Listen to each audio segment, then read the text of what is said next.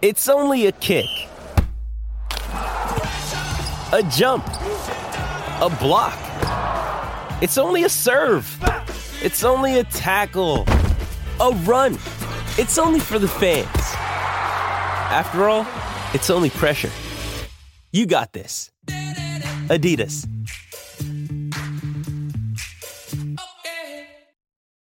When you need mealtime inspiration, it's worth shopping Kroger, where you'll find over 30,000 mouth-watering choices that excite your inner foodie. And no matter what tasty choice you make, you'll enjoy our everyday low prices, plus extra ways to save, like digital coupons worth over $600 each week. You can also save up to $1 off per gallon at the pump with fuel points. More savings and more inspiring flavors make shopping Kroger worth it every time. Kroger, fresh for everyone. Fuel restrictions apply. What do you think the value of professional sports in the Boston community is? It's valued very highly. Everyone loves sports in Boston. Anytime there's a game, because I take the train a lot, anytime there's a Red Sox game or a hockey game, I know, because everyone looks exactly the same. And they're all acting. Yes, very drunk. Yeah. Yes. Previously in Greater Boston. Down the rabbit hole, Mr. West. Down to Wonderland. The Yard Goats. We could own it. Make a deal with the team, commit to the stadium. Whoa. Missing person. Spray painted over the whole Big Red. Who's the resident? It's the Bestman's place. Do I need to show you everything? So be it. I'll show you. Phil's Cornwall. You want it in character voice or in? All right. Malden. Red Dorchester. Somerville. Roxbury. Worcester. This? Somerville. I've been reviewing my mission my whole life. I live in Milton, Massachusetts. Rosendale. And Boston. South This is Brockton. Medford, Massachusetts. Red Line. Dorchester. This is Greater Boston. This week in Greater Boston, episode 29, Hit It with a Tiny Mallet.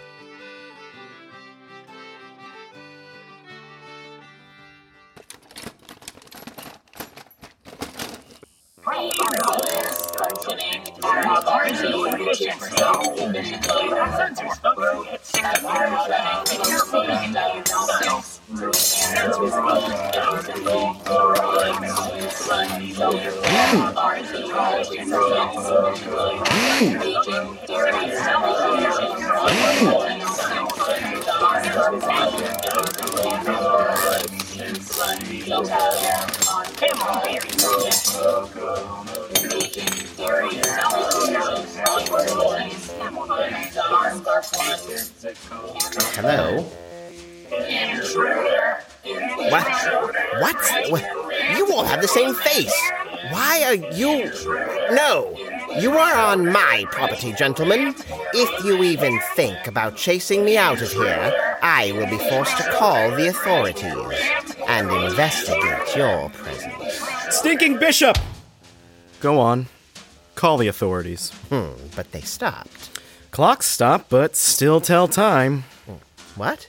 I stopped them, and I can just as easily start them again. If I get bored, the security protocol hasn't been tested yet. And this seems like a perfect opportunity. Plus, from where I see it, if I let them proceed, the one serious threat preventing me from continuing my research here will be completely eliminated.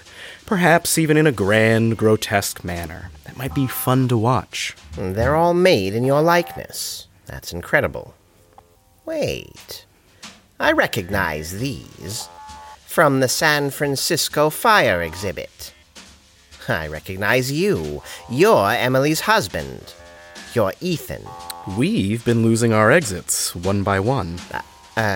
What? Oh, if only you were a simple machine and could understand code. I yearn for the time when people can be programmed. Well, forgive the ever-blasted heck out of me. You turn me good and God-fearing. I'm missing something. You and me both. I assume you're here to take back what's yours, but I also know you won't call the authorities. Breaking and entering and criminal trespassing is what they'd charge me with, possibly a few other minor misdemeanors, but if they knew the extent of what you've done... They don't. You could have been a legend, but you became a father. I beg your pardon? I'm growing more bored with every passing second of this conversation, just as I'm growing more curious about the effectiveness of my security protocol. If the authorities knew what I'd done as Oliver West, I would be in scalding hot water, yes. But Oliver West is no more. I am now a Carrington Vandermont, a brand new identity, and a squeaky clean record, conveniently hot water proof. Gripping a beast by the teeth. You're no lion tamer. What exactly is that godforsaken goggler book that you insist on sputtering out every other sentence? See, if you were clever, you'd refer to my speech as something of a cryptic, a cryptic tick, but you're not clever, Mr. Vandermont, was it?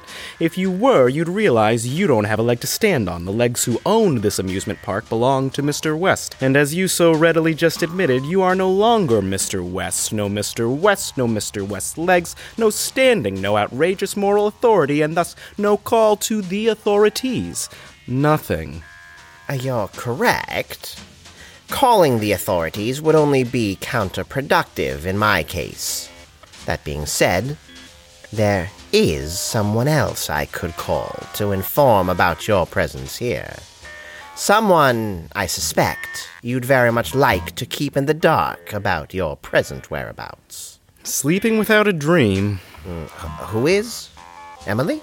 She never asked my opinion on any of this. She just saw the opportunity and rushed right in. And you rushed right out. We speak the same tongue, just at varying speeds. I quite agree. So, allow me to propose a détente to our frosty introduction and suggest something of a partnership. Why did you come back here after all? You must have known the risks involved with sneaking into your old workshop. You couldn't have possibly hoped to get that ridiculous amusement park back up and running without anyone finding out. Although I must say I did fancy your San Francisco fire reenactment. Why, thank you. The truth is, I know my creations need work. I know they're not complete yet. I knew that before we reopened Wonderland, but Emily was pressuring me about recouping our losses, so I rushed things. Mistakes were made. I felt bad when Emily told us we had to move to Redline. That's not true. I didn't feel bad. I never feel bad, but I indulged her all the same. But this is where I'm happy. In my workshop, not some tiny tin can train car bumping into the walls. I need space to tinker, space that doesn't move all the time. I need my stationary tinkering space. And once I iron out the wrinkles, my machines will never make mistakes. Can you imagine that? A world without human error? In this moment, looking at you, I cannot.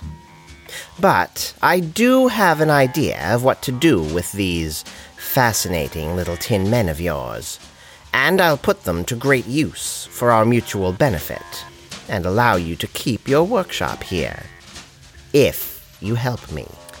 If is a word as wide and as deep as the sea. Far too many as's in that sentence, but pish-posh. For your little tin men to be useful, we need Redline. And if we need Redline, we need Emily to win. And for Emily to win, she needs money. My money. But, as previously discussed, my reputation is tarnished, and it'll be best if there's no visible, traceable connection to Emily. Your estrangement complicates things. But I'm her husband, so it wouldn't look unusual for me to walk into her home with a briefcase full of your cash. Precisely. And all your little robots will soon find a home working in Redline, ensuring it ticks along like a perfectly designed clock, as meticulously mechanical as your marvelously make-believe men. So, do we have a deal? I recommend fire instead of the fool.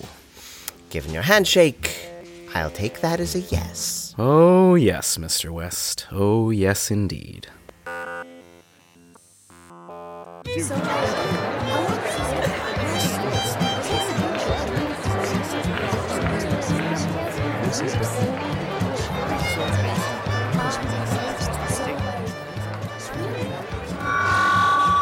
Hello, Red Linians! Thank you all for coming out today.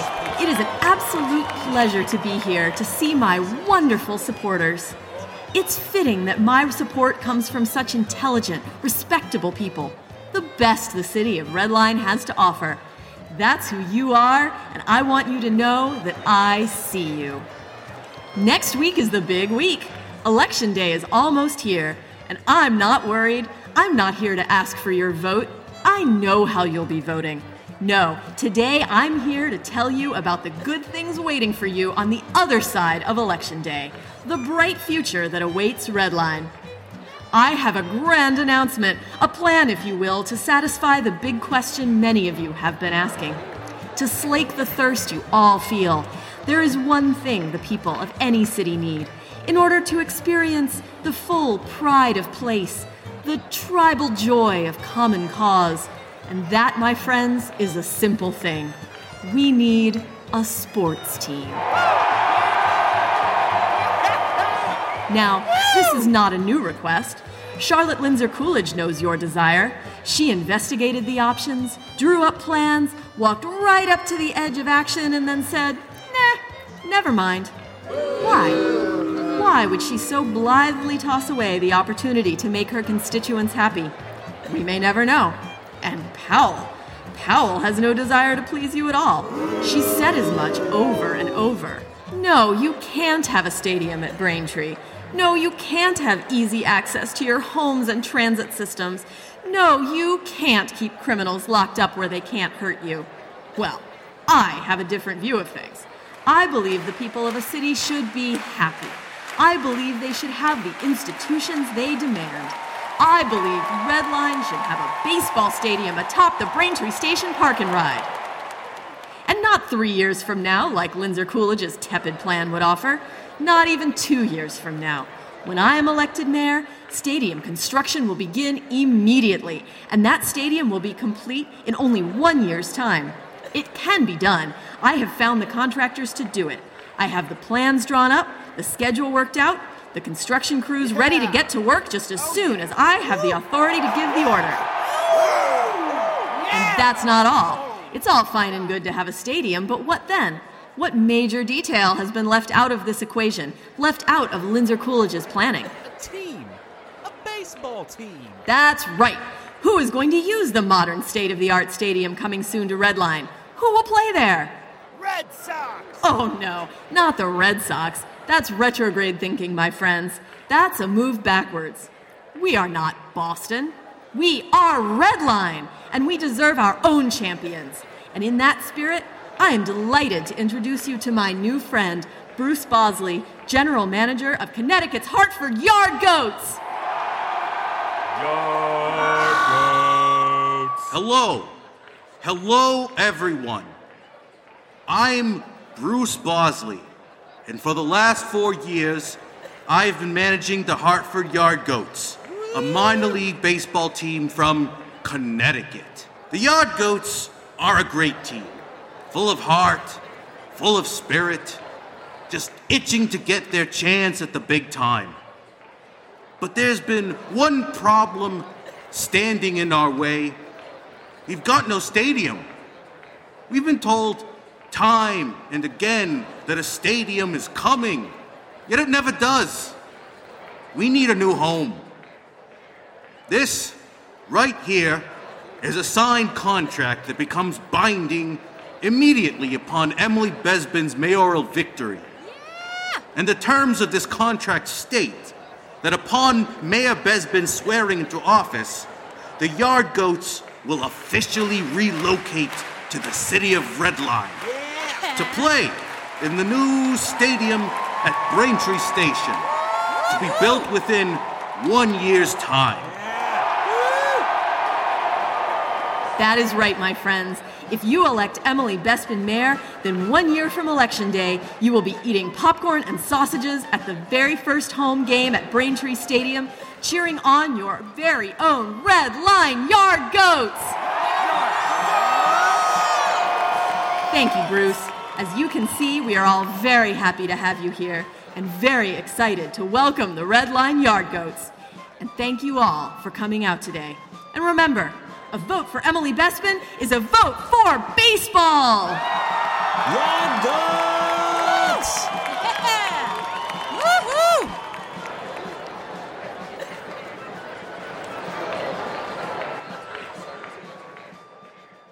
What's the value of professional sports in the Boston community? That's one I wouldn't be able to answer. People love it.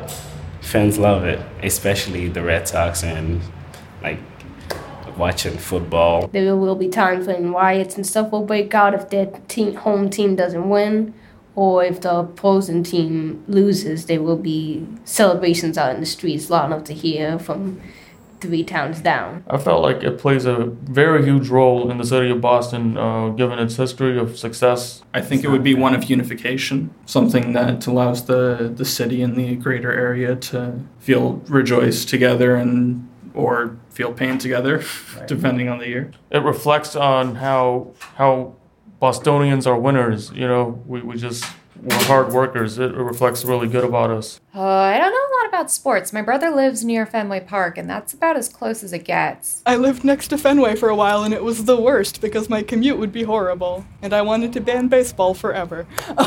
My dad really, really, really wanted me to be into sports when I was younger, and so we went out to a lot of baseball games, and I don't remember any particulars of the games, but I know that I value the memories I made with, like, my dad and my friends. Even when, like, I don't really watch sports, like, I remember getting into, like, a bit of a tiff with someone from New Jersey, and I was like, the Red Sox are the best. They beat a curse. In 2000, like, what have you done? I like the idea that they're actually beating a curse. Like, there's magic involved. Yeah, exactly. Like, really 2004, they won a World Series after Babe Ruth cast a literal spell on them? I don't know. It's hard to say because it's too expensive, so I think it excludes a lot of people. I mean, I guess the value is it's something for everyone to cheer on together, and that is something, but I don't think that involves everyone. This episode is supported by FX's Clipped, the scandalous story of the 2014 Clippers owner's racist remarks captured on tape and heard around the world. The series charts the tape's impact on a dysfunctional basketball organization striving to win against their reputation as the most cursed team in the league. Starring Lawrence Fishburne, Jackie Weaver, Cleopatra Coleman, and Ed O'Neill. FX's Clipped, streaming June 4th, only on Hulu.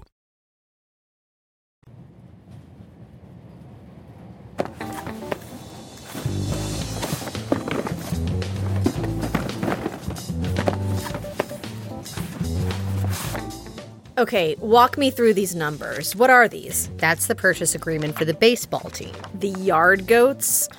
God, what a dumb fudging name. How about we just call them the Red Line Trash Eaters? Well, sounds like Monty likes it. Monty likes goats. Charlotte's mother gave him a stuffed goat, and it's his favorite thing. Well, at least Yard Goats isn't racist. It's better than some other cities.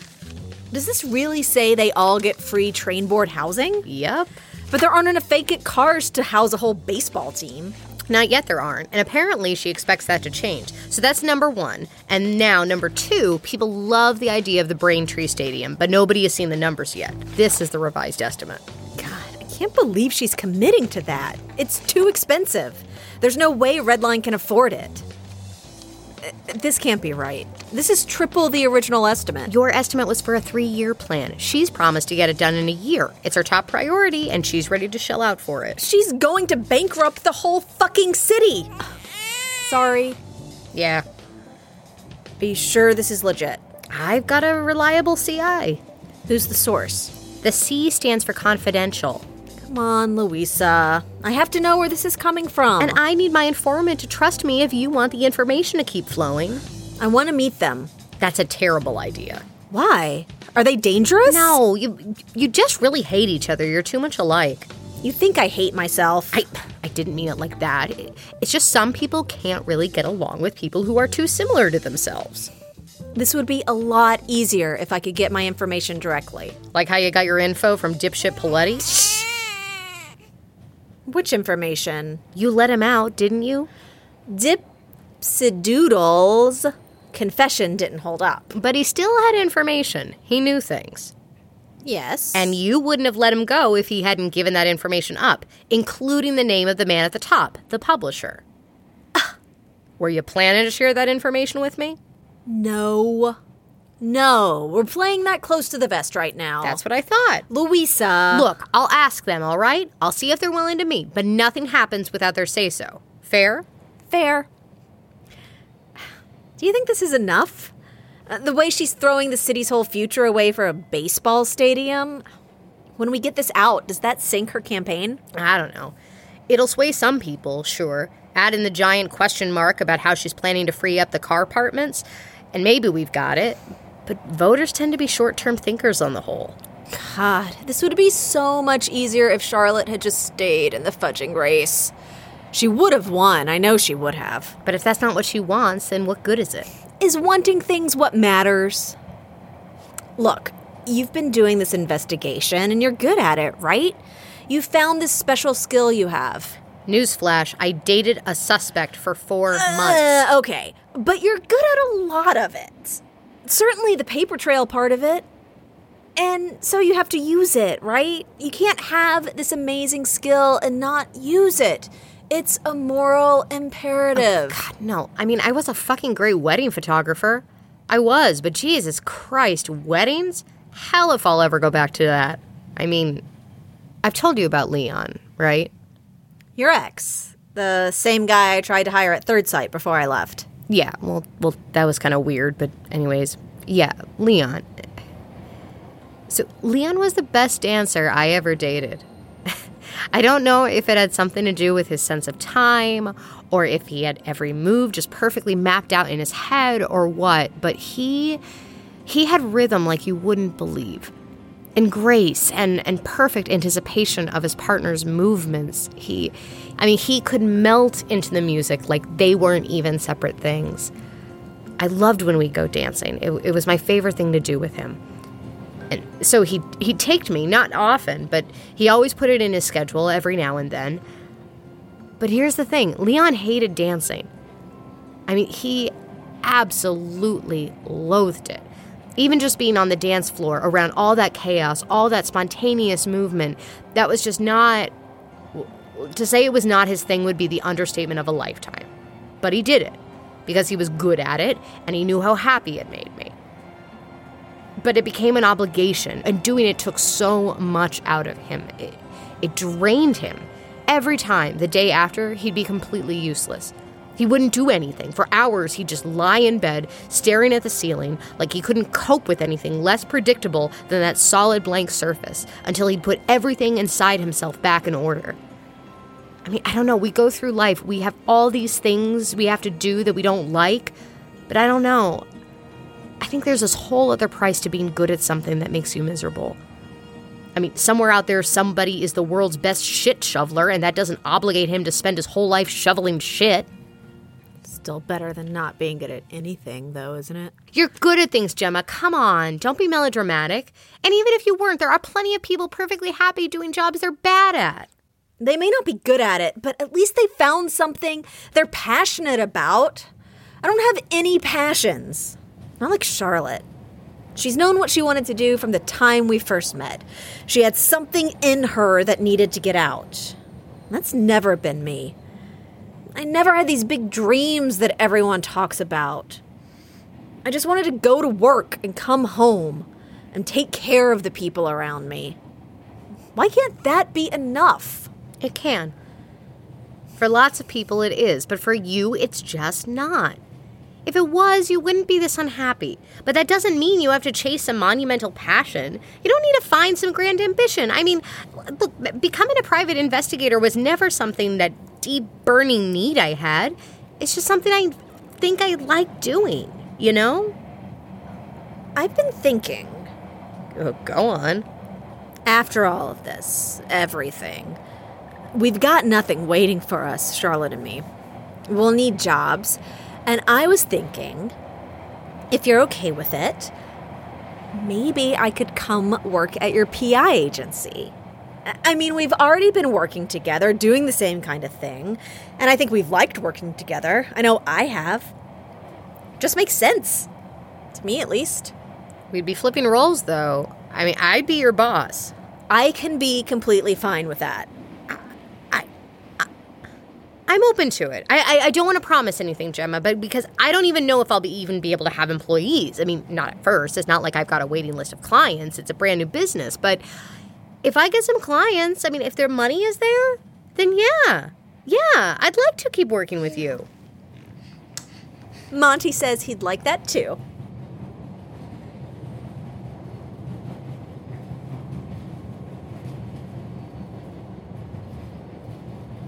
Emily sipped her vodka tonic and looked at the powered-down facsimile of a husband. His metallic arms hung off his shoulders like dying tree branches, overloaded with the weight of too many leaves, too many years. His back was nearly bent in half, his fingers scraping the floor. It reminded her of the apartment in Wonderland, surrounded by fake fire. She had thought of Ethan like one of his creations then, fake and mannequin-esque, but after living with the real thing, now she knew better. She wondered what the impulse had been, leaving this little gift behind. Was it out of spite? Did Ethan leave his cheese-loving robotic surrogate to remind her of what she hated the most about the whole Wonderland debacle? Or had he genuinely been trying to ensure she wasn't completely alone? That's probably it, because to him, this would be some great gift. What does he know about being alone, dribbling little fool of a... Who are you talking to? Oh, you're still here, Nicole. Yes, where else would I be? Don't you have a dwelling of your own to scurry off to after a hard day of mooching my money away from me? It's 3 p.m. I agree with you, by the way. Ah, you agree that it's 3 p.m? No, I agree with you about him. About that thing. Don't be fresh. Sorry. Oh, I shouldn't speak so harshly. You did well today. I mean, I did well today. You didn't do anything except place phone calls and sign some forms, whatever the hireling labor involves. I did all the real work. Whoever knew that speaking this much could be so exhausting? But the idea was yours. What is it called again? Team ball? Baseball. The Yard Goats. Ugh. Having to pretend to like athletics in public. Saying that ridiculous name with my mouth in the form of a smile. The Yard Goats. Excruciating fake enthusiasm. Pretending so much, that's what's really exhausting. Speaking is something I don't really have a problem with. But all that pretending. Do you know what I mean? Well... Of course you do. I do. I honestly do. Pretending. Yes. I lost myself for a little bit there. He left me that thing, and I knew what it was, and I just went with the flow for a while. The night he left, I had a hard time with it. It was a night just like this. It's 3 Never mind. I came home from campaigning, and there he was, sitting just like he is now in his favorite chair, upright, smiling, turned on. He started lecturing me about the best kind of cheese boards for small social gatherings, and I knew right then what he was. And I searched for him, the real him. I called every number I had, contacts and friends of friends. And I drank, just like I'm drinking now, vodka tonic. I called the pathetic RLPD and reported that my shopping mall cinnamon bun sugar cake Ethan was gone, and some robo-interloper was left in his place. Was this kidnapping? Some kind of intimidation move from Powell or Lindsay Coolidge? Do you know what that Red Line officer said to me? It's too early to file a missing person report. You need to wait at least 48 hours. Missing person? He wasn't missing. He was taken. That had to be it. He was gone. And he couldn't be gone. He couldn't be gone. Why would he be gone? Where would he go? And why would he leave me that thing? Why would he leave? So I drank. I drank and kept calling, kept searching. And eventually I found a can of spray paint in his workshop. The train was parked at the end of the line. Brain plant, is it? Brain tree. And I stepped outside my door. The station was quiet, and I took a swig of my drink and spray painted 2 words up and down the length of the entire car. Missing person. Wow, Oh, don't look at me as if I'm some roguish vagrant. It's my big red. It's mine to decorate however I want. My property, mine to do with as I please. And when I was done, I couldn't go back inside. I couldn't face what he left me with. Because that meant I would have to face what it was. What it all was. Do you understand, Nicole? It wasn't just my failure I had to face. It was worse than that. It was a constant, living reminder of my failure. It was what I'd run away from, those stupid, fake San Francisco flames. Not real, not hot enough to burn me, but real enough to remind me that my life was going up in smoke. Emily, I'm really sorry. I know this isn't the same thing, but not too long before I started working for you, my brother died very suddenly. He was kind of like a father to me, and I was with him when it happened. And for a long time, I pretended that I was okay. And then one day it hit me. All that pretending I was doing, it was like a weight I was holding up over my own head. And it just collapsed all over me like an avalanche. I think pretending can be good for people sometimes. But when you need to do it to make you happy, that's different. That's dangerous. And if that's what you're doing with this election, maybe think about switching it up. Stop pretending a little, for your own sake. Switch it up? What, be myself? Yeah, the plebes would just love that, wouldn't they? Who cares if they don't? Nicole, this is politics. Getting people to like you is how you win at team ball and become the king of the yard goats, or whatever their grand title match entails. What makes you so sure that they won't like you if you just be yourself? You know why. Not really. Please don't be dense, Nicole. It's Nika, and I think you know that, and I'm still not sure why you... Because nobody does. The only person who came close was Ethan, and he left this piece of shiny, cheese-loving trash behind. As if that was enough for me. As if it were what I deserved. Nicole. Nika.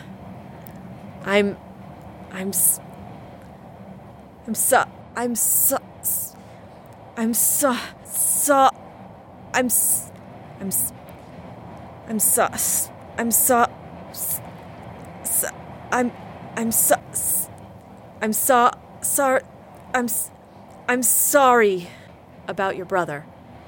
Now, get rid of this thing. I'd say burn it, but that resonates too strongly. Hit it with a tiny mallet until it's just gears and screws and sparks. Okay. Are you sure? Positively.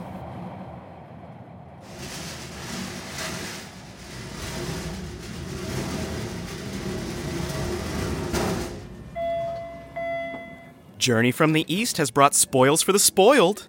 You? Ethan? Hi, honey. I'm home, and boy, do I got a hot proposition for you. You fetid China shop bull.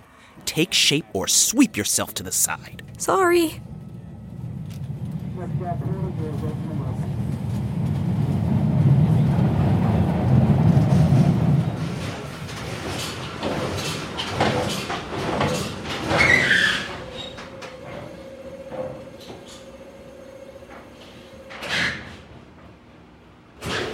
Michael, I'm asking you one more time. Please put down the crystal ball. To be blunt, the future terrifies me, as does anything unfixed, unknown, or unpredictable. I've been keeping this from you, this memory, this feeling, this moment of my life. Tuesday, September 3rd, 5 to 5:15 p.m. Evening commute. Lessons on railroad history with the mayor of the Red Line. Inquire about the impact of the child was born before the nation existed. If we're to use your metaphor, it's the farthest drop of water in the pool in which you insist on swimming in. To veer away from established plans is unconscionable to me. A fact that may frustrate my friends, but which never supervise outing to local play facilities. You're with me now. On the roller coaster, on the Whirladone. Look to your left and see Nika. She's smiling at you in excitement and anticipation. Exercise caution. Conditions hazardous. You see, I've done something I regret. I gave up on something important. Say goodbye to Nika. Like I had to. Gave up. Like I have to say goodbye to you now. I feel the dread in my stomach. Gave up. Nerves ready to split in half. Incorrectly. A stamp. A river. I'm thinking of ending my relationship with Louisa. Thinking of applying to Third Sight Media.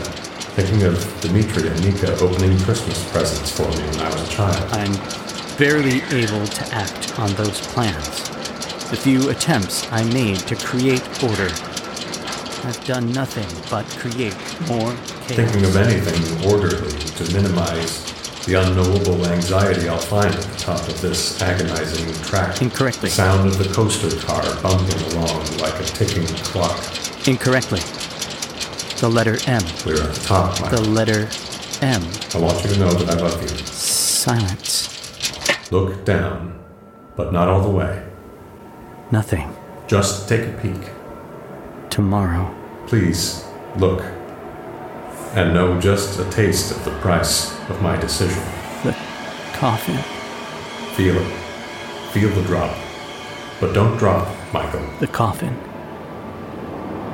The coffin. Don't drop. Drop the ball or you'll go straight down into the earth, your roller coaster pod shattering around you and your body shattering with it. Don't drop. Go straight down.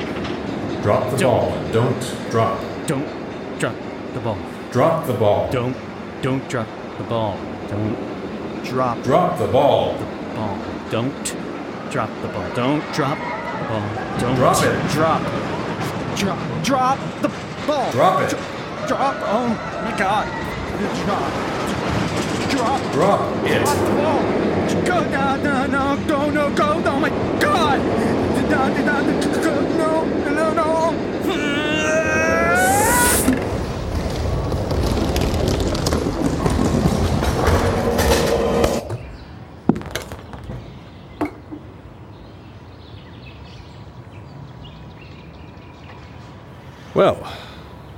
Well, it appears as if someone found my letter to Nika and Dimitri. So that's a plus.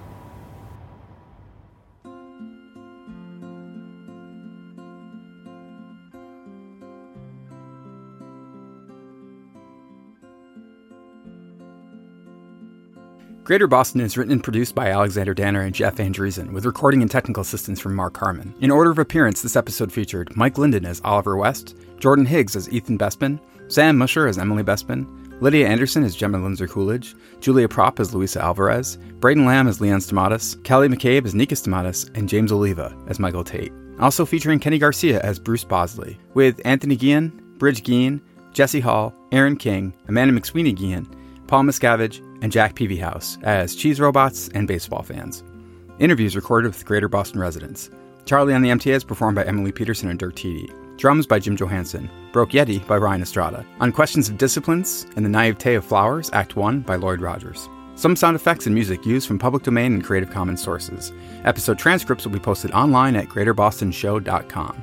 Special thanks to our Greater Bostonian level patron Bridge, who also appeared in this episode and edits the fantastic audio drama Tides. Check it out. And very special thanks to our sponsor Porter Square Books. Remember to take 20% off with coupon code GREATER18 at portersquarebooks.com. Buy someone you love a new book, even if that someone is you. I wish that had been the choice I made for Ethan now that all of Ethan's lines were like that. Right. Schwarzenegger? Get out! I stopped them and I can just as easily start them again. If I get bored, the security protocols will be tested yet. This seems like a perfect opportunity. It's almost Marvin the Martian. There's a little bit of Marvin the Martian in there. Lars, from where I see... We've been losing our exits one by one. We'd have to re-record everything else we did, but I'm still tempted. But it might be worth it to do it this way. Do it this way. The Fable and Folly Network, where fiction producers flourish. Where am I? Welcome to Desert Skies, traveler. Your journey through the physical plane has come to an end. I am the attendant. My colleague here is the mechanic. Yo. This is your last stop on your way to the great beyond. It's our job to make sure you're prepared for the ride.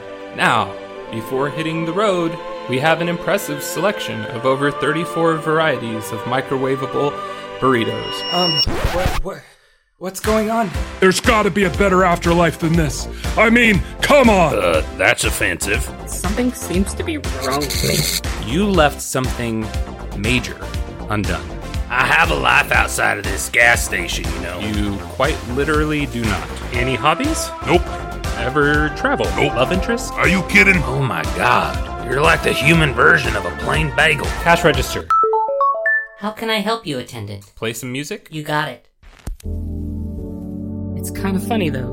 What I needed wasn't back there. It was here, waiting for me. I wonder what it feels like, Mac, to miss the physical plane, the people you left behind. You know, I had a wife who died 3 years ago. Wish I could go back. No, you don't need to go back. You just need to be here. And a new traveler approaches. Ready, team? Ready. Attendant. Good. Let's do this. Find Desert Skies wherever you listen to podcasts.